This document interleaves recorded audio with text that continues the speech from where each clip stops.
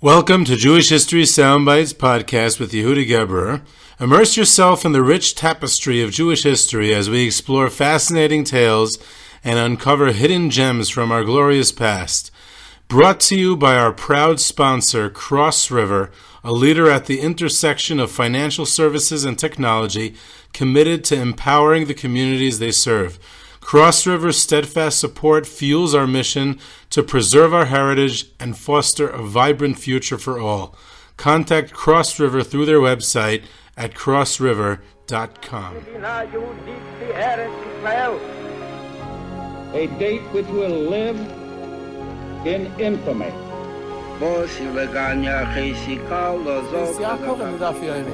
Both of those projects, initiatives, got off the ground because of the Guerrero. For the 11 Olympic team members slain in West Germany, the Olympic Games... Zugerecht Brüder in Amerika. Out of the 24 who were killed were Americans who had come to learn in Hebron. I say 1 million Jewish children who were made to be cut loose.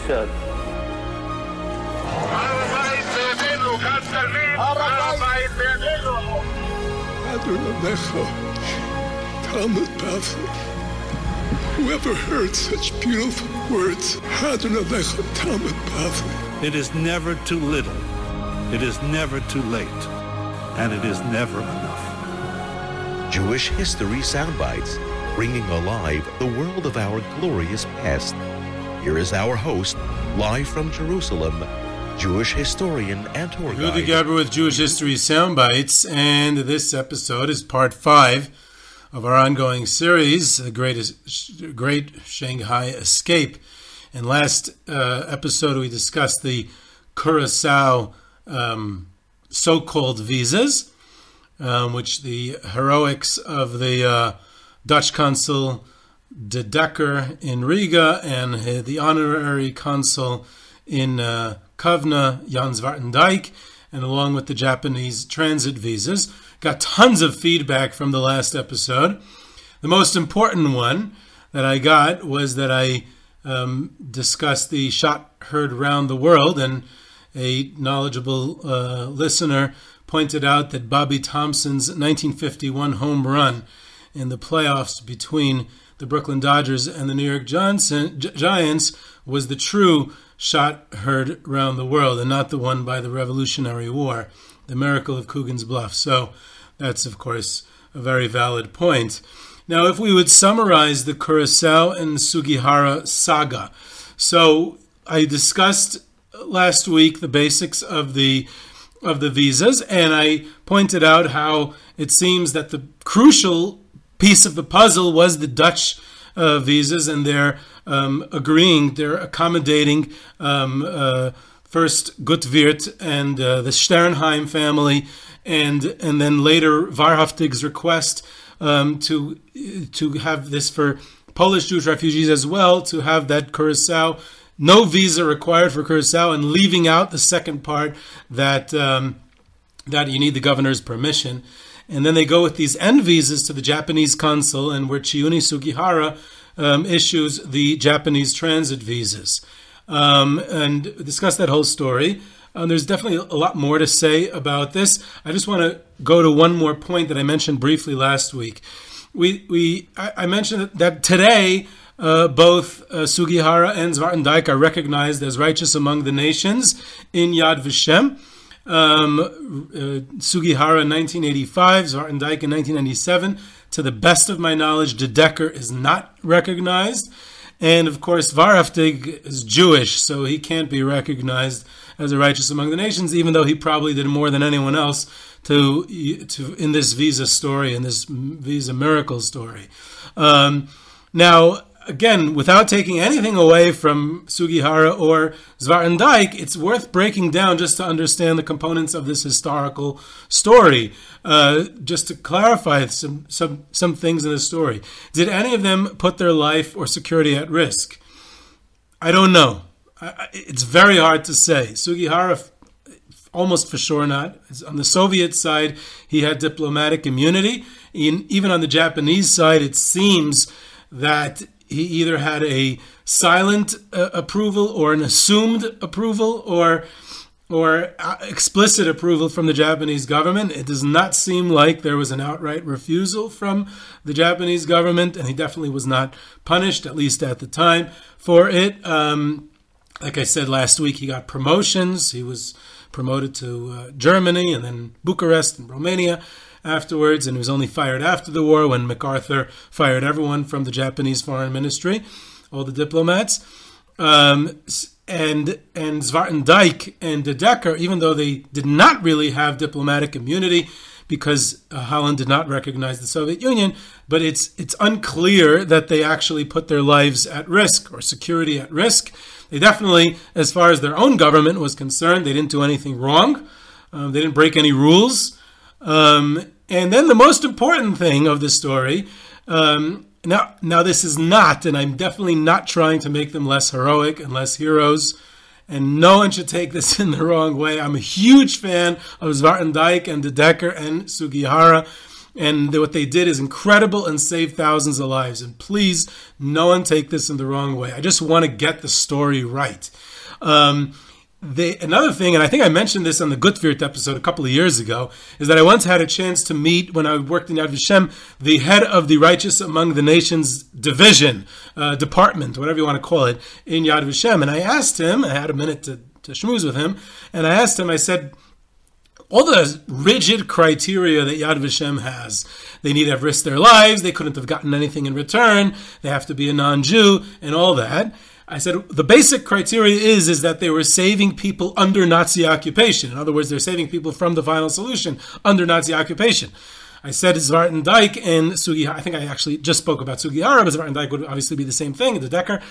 They were under Soviet occupation. They were under the Soviets. The Nazis were nowhere near, and the Nazis wouldn't come until the next year. I mean, no one knew that at the time. Till the end of June the next year. So no one was a prophet and no one saw the Nazis coming. And even if they saw the Nazis coming in some sort of prophecy, they definitely did not envision the final solution.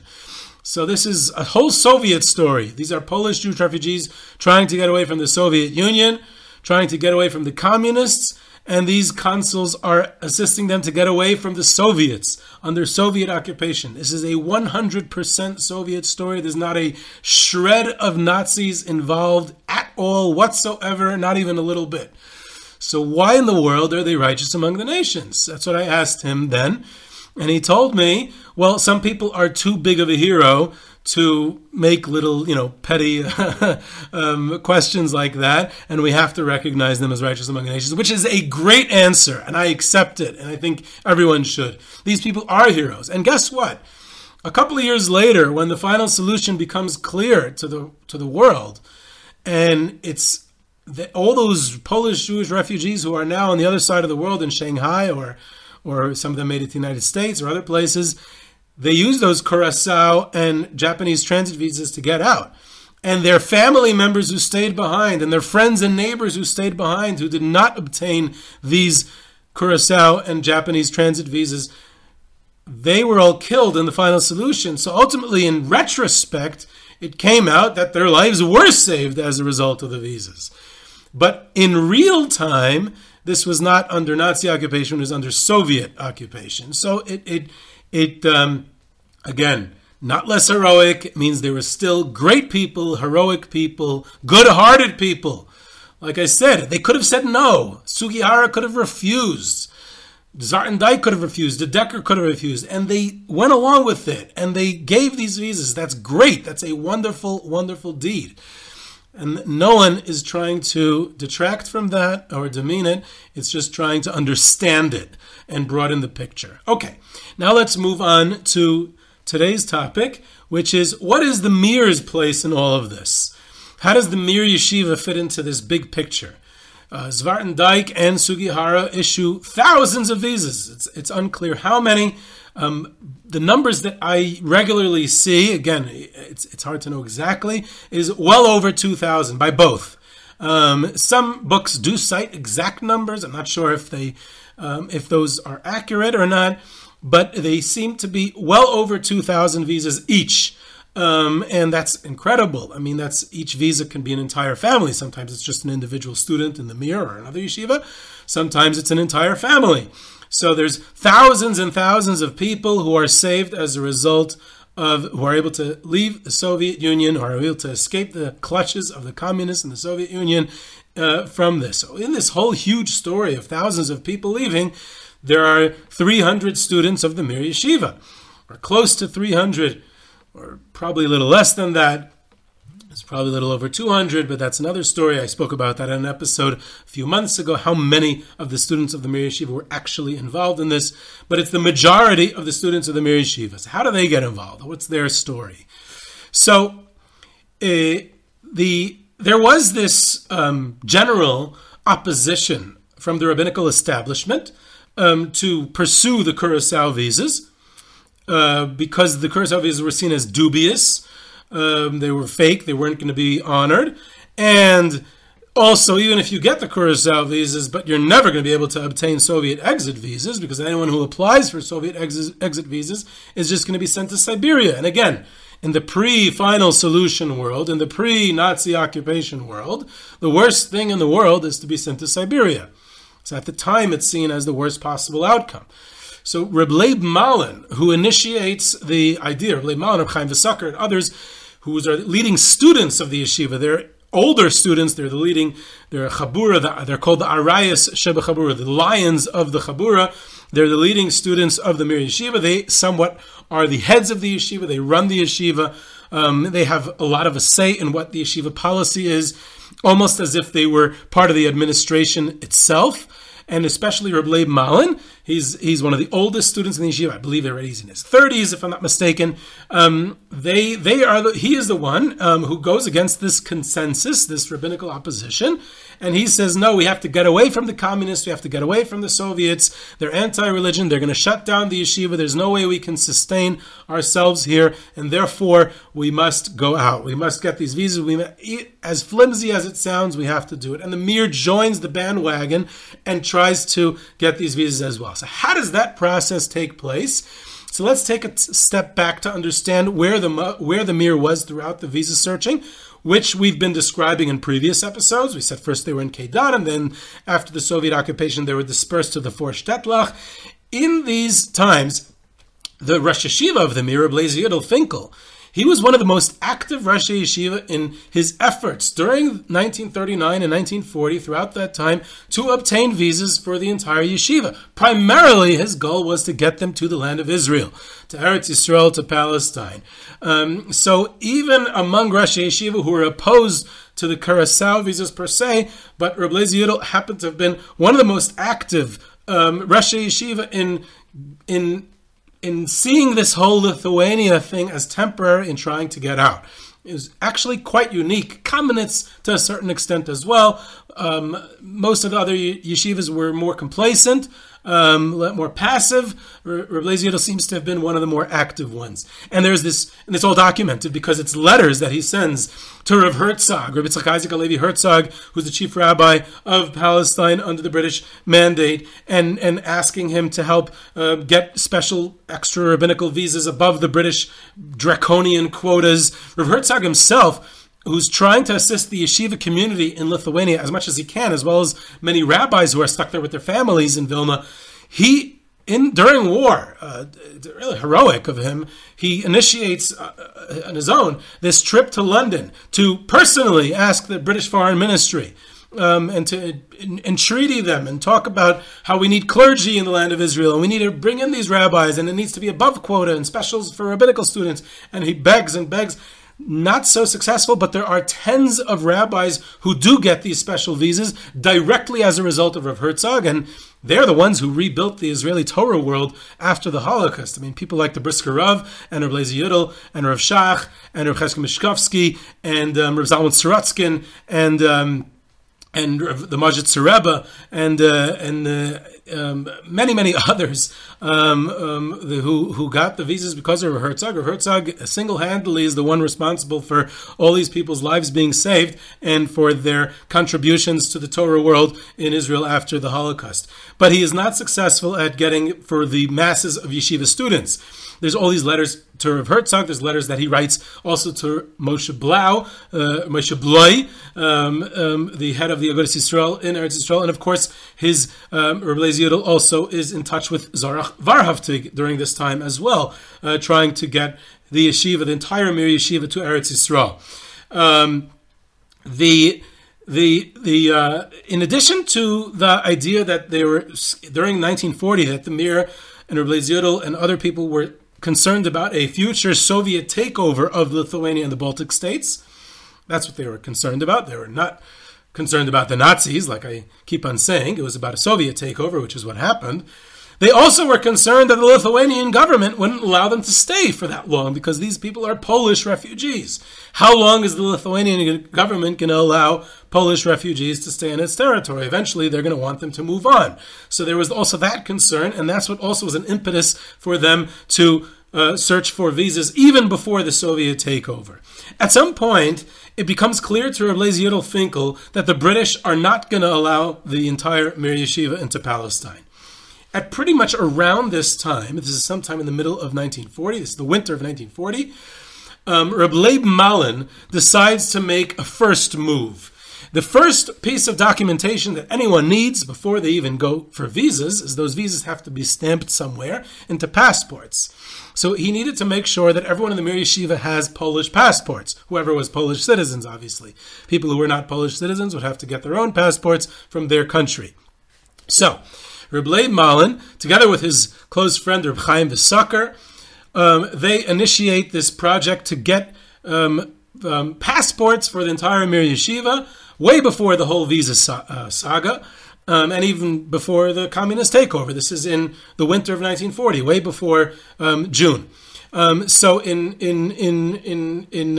Eliezer Yudel went along with it. He agreed with it. And Reb Leib Malin has a student of the Mir Yeshiva, a fellow by the name of Yaakov Ederman, who he goes to Kovna, and he goes to the British consulate in Kovna.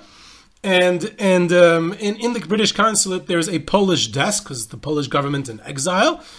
And he obtains passports for the entire yeshiva.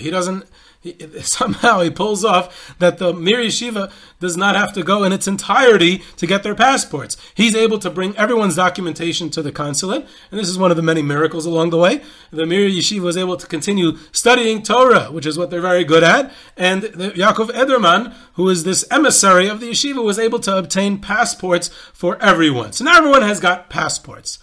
Now the next thing is Zarach Varhavtig.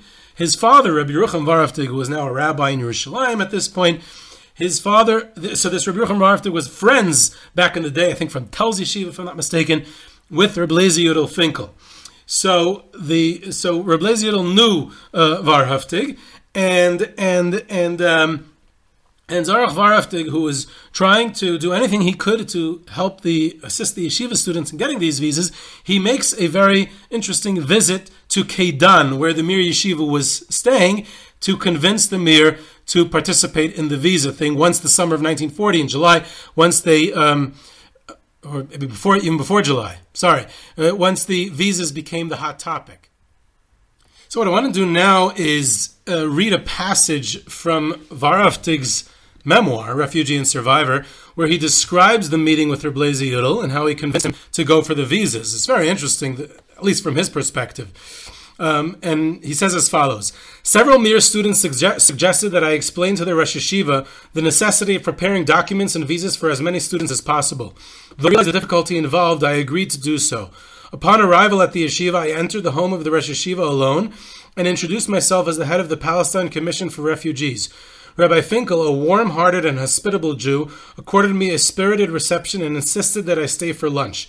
I strove to transmit to him my grave forebodings and the urgency for action for procuring travel documents and visas for the entire student body, whatever their immediate use.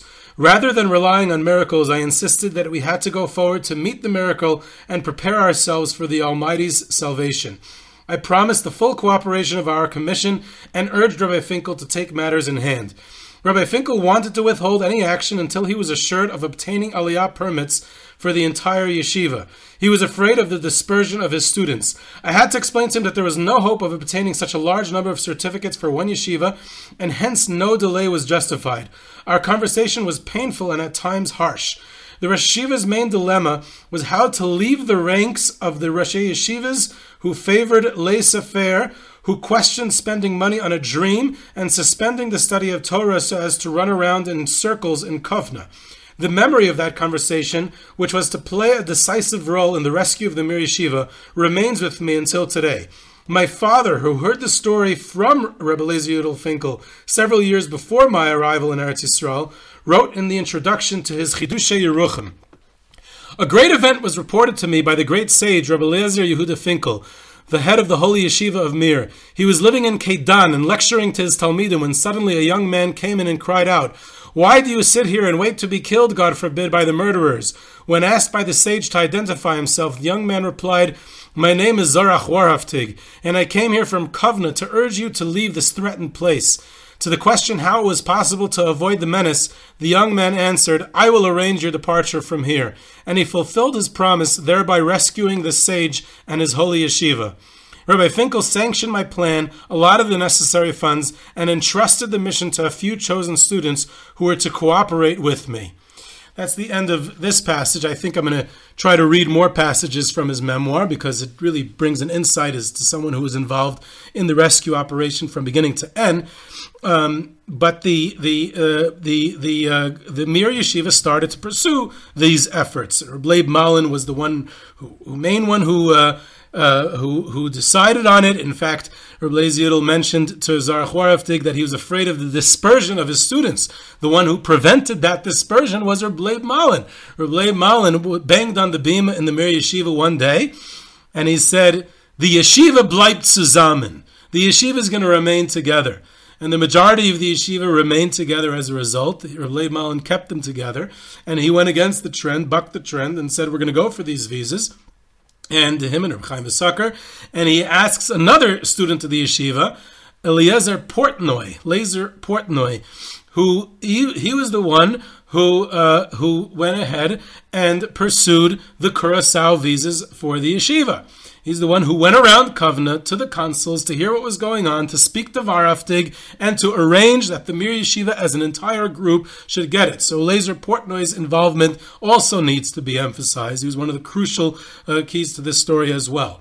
And there's this, the realization dawns upon them, upon Warhaftig and upon the Mir Yeshiva and upon the masses of refugees, that they have to look east, like we described last week. They can't get into Palestine. Western Europe is engulfed in flames. The only way is across the Soviet Union through Japan to perhaps Curacao, at least to get these Curacao so-called visas.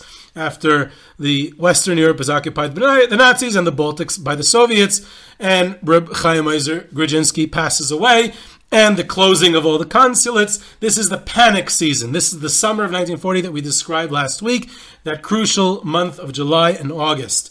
Now, the story gets even better when we get to the stage of the Japanese transit visas for the Mir Yeshiva. Sugihara, like I said last week, he was a diplomat on one hand. He was also a spy for the Japanese imperial government. He was sent to open this consulate, which was really unnecessary from a diplomatic point of view, but he was really opening it. The Japanese government wanted him to open it to be eyes and ears for the Japanese government, because now that the Molotov and Ribbentrop pact was signed, the Japanese assumed that the pact would be broken soon by Germany, and they wanted someone on the ground to see German troop movements across the border, and he would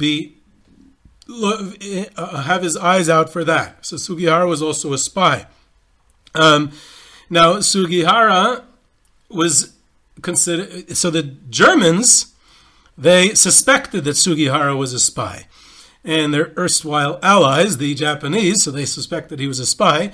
So they send a German, a fellow by the name of Wolfgang Gutsche, to be the assistant to Sugihara in his office, and to work as his assistant, officially as his assistant, and Sugihara hired him as assistant, and he was actually a spy on Sugihara. He was a Gestapo agent.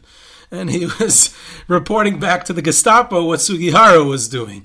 So you have a very interesting situation. Sugihara, the diplomat, who's also a spy, a Gestapo agent who's spying on Sugihara, but also an assistant in the consulate, and they're running this consulate. And now there's lines and lines of people outside who have these dubious Curaçao visas asking Sugihara for transit visas. Now, Sugihara's apartment happened to be on top of his office, which is also a cool thing. Not always is that the case. The consul's house is not always in the same building. And here's another great part of the story, is that Sugihara's wife is awakened by early in the morning, by this long line. Hundreds of people are coming around. It's the end of July, the last days of July. And she says to him, look at this. There's all these people are asking, let's help them out. And Sugihara looks out his window, and he describes it himself, and these masses of people need his help, and he's going to go ahead and issue these visas. And it becomes a mass of people, and he and his loyal assistant Wolfgang Gutsche, the Gestapo agent, are distributing these visas to all these Jews, Polish Jewish refugees, to get out, and they can't keep up with the pace. And then a third student of Mir Yeshiva, we mentioned Yaakov Ederman, we mentioned Eliezer Portnoy, and here's a third student, a fellow by the name of Moshe Zupnik. And Moshe Zupnik was sent by Reb Leib Malin to go get the Japanese transit visas. Reb Leib asked Moshe Zupnik to do it because Moshe Zupnik was a German student, German citizenship, officially now. I mean, the Nazi government had stripped Jews of their citizenship, but he carried a German passport, and he spoke a fluent German. He was a bit more worldly, so he was asked by Reb Leib Malin to take care of this stage on behalf of the whole yeshiva. He was supposed to get the visas for the whole yeshiva without them coming and standing in line. They're going to stay studying Torah in the 4 shtetls that they had been dispersed to, and Moshe Zupnik is going to take care of it all. In fact, Moshe Zupnik is buried next to my wife's grandfather in the cemetery here outside Beit Shemesh. And whenever I go with my children on a yard site to my wife's grandparents, I make sure to stop with them at Moshe Zupnik's kever, and I tell them, Kindelach, this man is not so well known, but he is the one responsible, one of the many people, but one of the people responsible for the saving of the entire Mir Yeshiva, and we should recognize him and his role in history and in saving the yeshiva. And I heard his interview that he gave to a Torah Masorah documentary, a fascinating interview, and Moshe Zupnik describes how he speaks to Sugihara and he speaks to Wolfgang Gutsche, and he's trying to arrange the visas for the yeshiva, and in his discussions, and he speaks this fluent German, and he seems like he knows what he's talking about, and he's very worldly, and he offers to assist. He says, it's 300 visas I'm asking for, or I don't know if it was 300, but between 200 and 300 visas that I'm asking for, and I can help you write it down, I can help you write, I can sit it, and he becomes Heimish enough in the office there that eventually Moshe Zupnik has an official desk and room in Sugihara's consulate, and he's helping Sugihara and Gutsche write the visas. So you have this extraordinary situation where a Japanese diplomat / spy and a German assistant to a diplomat, secretary to a diplomat / Gestapo agent, and a yeshiva bacher from the Mir are writing visas together to save Polish Jewish refugees, and along with also, in addition to them, among those refugees is the group of the Mir Yeshiva. And that's amazing. Zupnik actually describes how he asked Gutsche, why are you doing this? Why are you helping us? I thought Gestapo and Nazis, and why would you help Jews? So Gutsche tells him, I'm a dedicated Nazi. I believe in the Nazi ideology as far as the future for Germany, and I see Hitler as a great leader for Germany.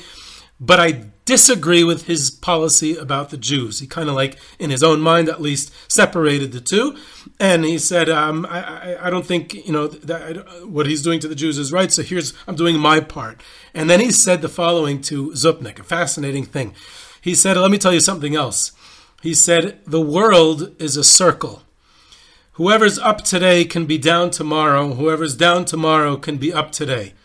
So I'm doing a kind deed for you. And if things switch at some point and that you're on top and I'm at bottom, remember me and remember what I did for you. That's what Wolfgang Gutsche tells Moshe Zupnik, and Moshe Zupnik related this word for word, almost, I don't know if I exactly said it word for word, in his testimony. So it's a fascinating insight. So that's how the Mir is getting it. This whole thing takes place, like I said, July, August 1940. In fact, after the consulates close, the visas continue as forgeries. They continue. People start forging visas. They say, okay, now the consulate's closed. They start to forge visas and see if they can get away with that. Some of them did, some of them didn't. Some of the forgeries were caught. Some of them were better done. Some of them were more sloppy. But there was continued with these forgeries of Curacao visas, forgeries of Japanese transit visas. And also interesting, another side point which I think a lot of people overlook is that the refugees said, after the consulates closed, there's no more Dutch consul, the Soviets closed it down. There's no more Japanese consul, the Soviets closed it down. So the refugees say to themselves, what? Wait, if the Curacao visas can be visas and the Japanese transit visas can be transit visas, then what's the difference which consulate it comes from? So they tried getting similar visas at the Dutch consul and the Japanese consul in Moscow. Some of them were successful. The Dutch and Japanese consul in Moscow also gave those visas. And some of them tried to get it through other countries. And another crucial person in this regard, who I think is overlooked in the story, is Reb Shlomo Wolbe. Reb Shlomo Wolbe was a German yeshiva student of the Mir who had returned to Germany at some point and made it to Sweden, escaped from Nazi Germany to Sweden.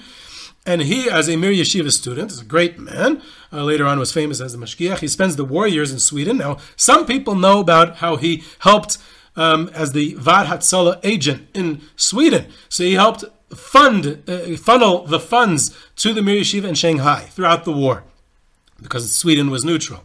But what's less well known is how he approached the Dutch consul and the Japanese consul in Stockholm on behalf of refugees still stuck in Lithuania after the consulates had already been closed in Kovna, and tried to get them visas there. And he was successful to a certain degree. He was able to get, I don't know the exact number, but he was able to get some of them visas from the Dutch and Japanese, because the same thing, the Curacao and Curacao visas from the Dutch consul and the Japanese transit visas from the Japanese consul. For some of those stuck in Lithuania, was able to send it to them and forward it to them, and that is another heroic deed that Reb Shlomo Wolbe was able to arrange from his place in Stockholm.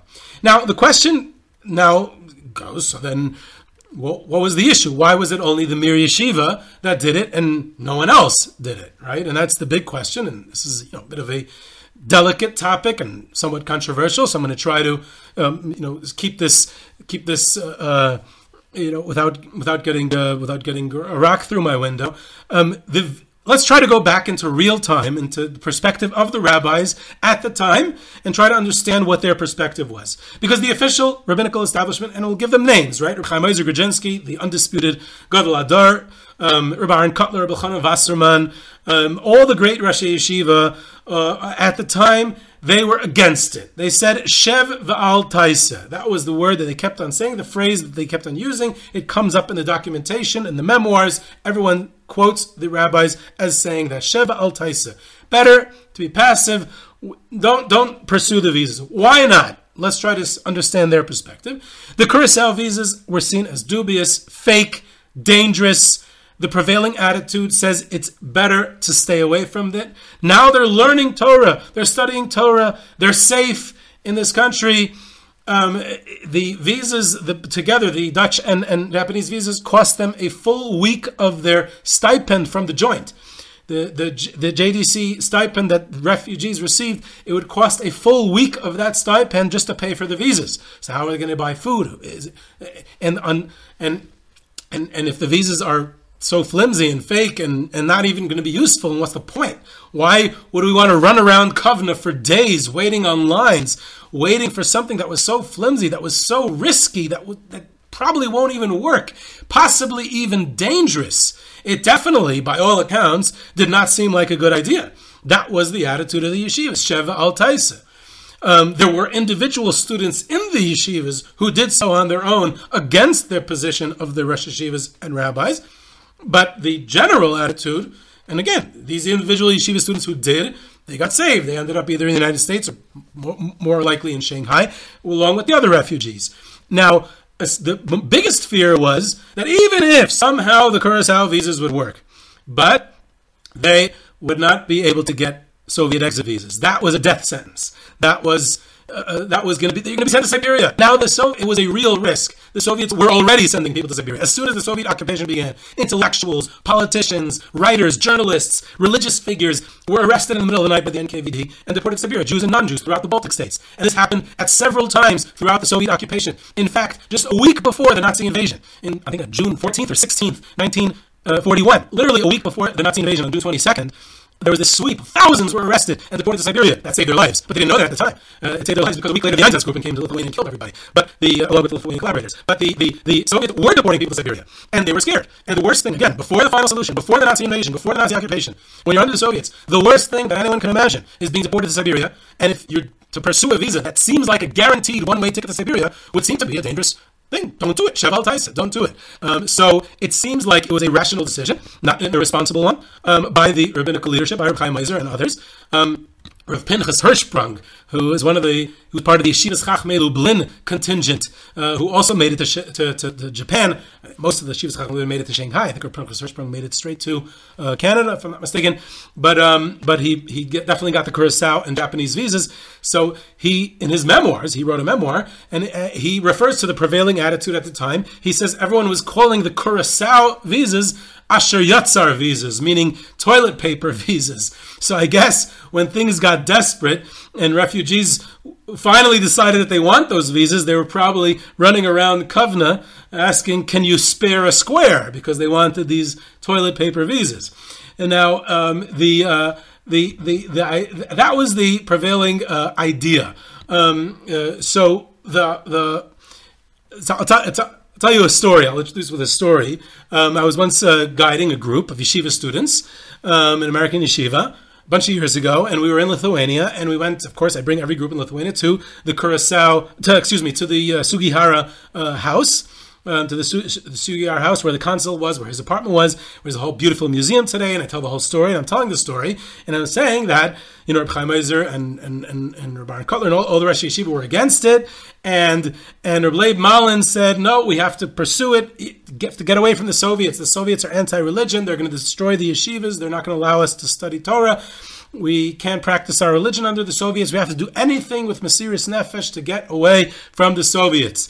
So again, it was all about the Soviets, not the Nazis. So Reb Leib Malin went against the consensus. Now that is the story. That's the story of what happened to the Mir Yeshiva. That's the story of why they're the only ones who got saved, is because Reb Leib Malin made that courageous decision. So I say this story, and there's no other way to say it, right? There's no way to temper it.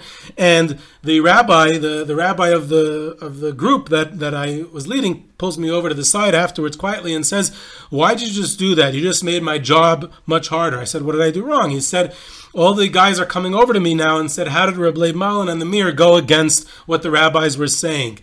So I told him, I said, "Look, two things I have to say. Number one, isn't that your job? You're an educator. You're a mechanech. This is what you're supposed to do. You're supposed to. I'm a historian.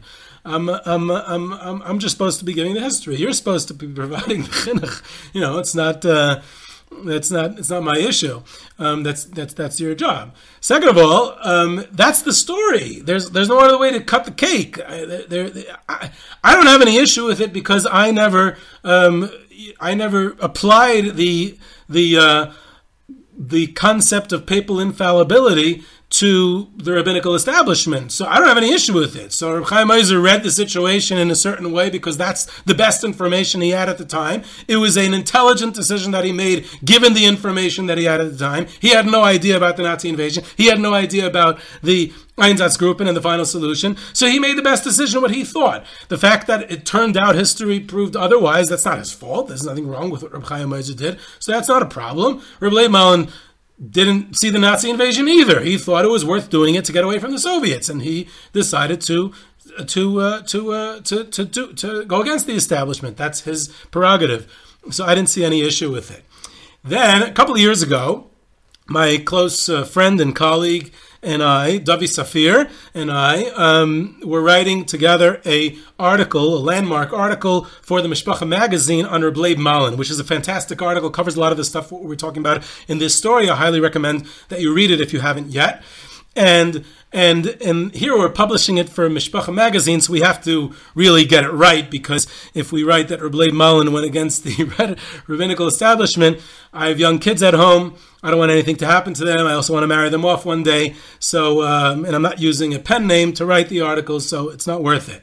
So we have to get a good version of the story.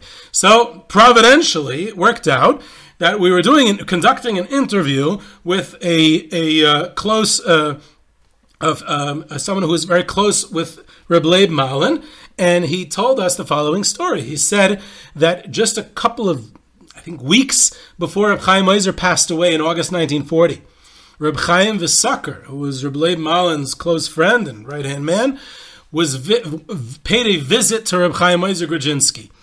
And Reb Chaim Oizer said, what are they saying in the Mir Yeshiva about the escape, about visas? What's going on? What are they saying? What are their arayas shebachabura? What are the lions of the Mir saying? And Reb Chaim V'Saker admitted to him that, we're kind of doing it. We're kind of going ahead with it. We're strongly considering taking these visas, basically despite what you and others have said. And Reb Chaim Oizer said to him something like, almost in a metaphysical sense, I don't even know how to explain it. He said to him, an individual, is an individual, but if it's the group of the yeshiva students who lead the Mir, then it becomes a decision of the Mir Yeshiva. It becomes a decision of the lions of the Chabura of Mir Yeshiva. And they, as a metaphysical, spiritual entity of the yeshiva, it's a decision of the yeshiva itself. And a decision of the yeshiva itself is greater than a decision made by the Gadol Hador, made by the great rabbis.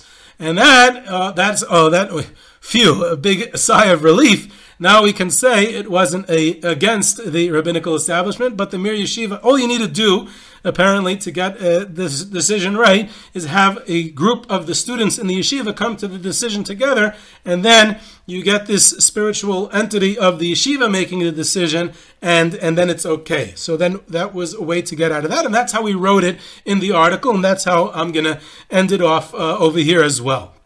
What I want to discuss, that was the Mir Yeshiva getting the visas. What I'm going to get into next time, so stay tuned, is we're going to talk about the exit visas. How do they get the Soviet exit visas, which is possibly the most important part and the most dangerous step of the whole process, is to apply for and receive. And how did the Soviets agree to give those exit visas? So that's a bit of a cliffhanger. So we're going to discuss that next. This is Yehudi Gerber with Jewish History Soundbites. Please tell your friends and family about the podcast and about this ongoing series. They can all subscribe to Jewish History Soundbites on your favorite podcast platform where it's available. This episode, this entire series, and all episodes that you can listen to. You can leave a rating and review. You can follow us on LinkedIn, Twitter, and other social media. You can subscribe to Jewish History Soundbites, like I said, and I hope you enjoyed.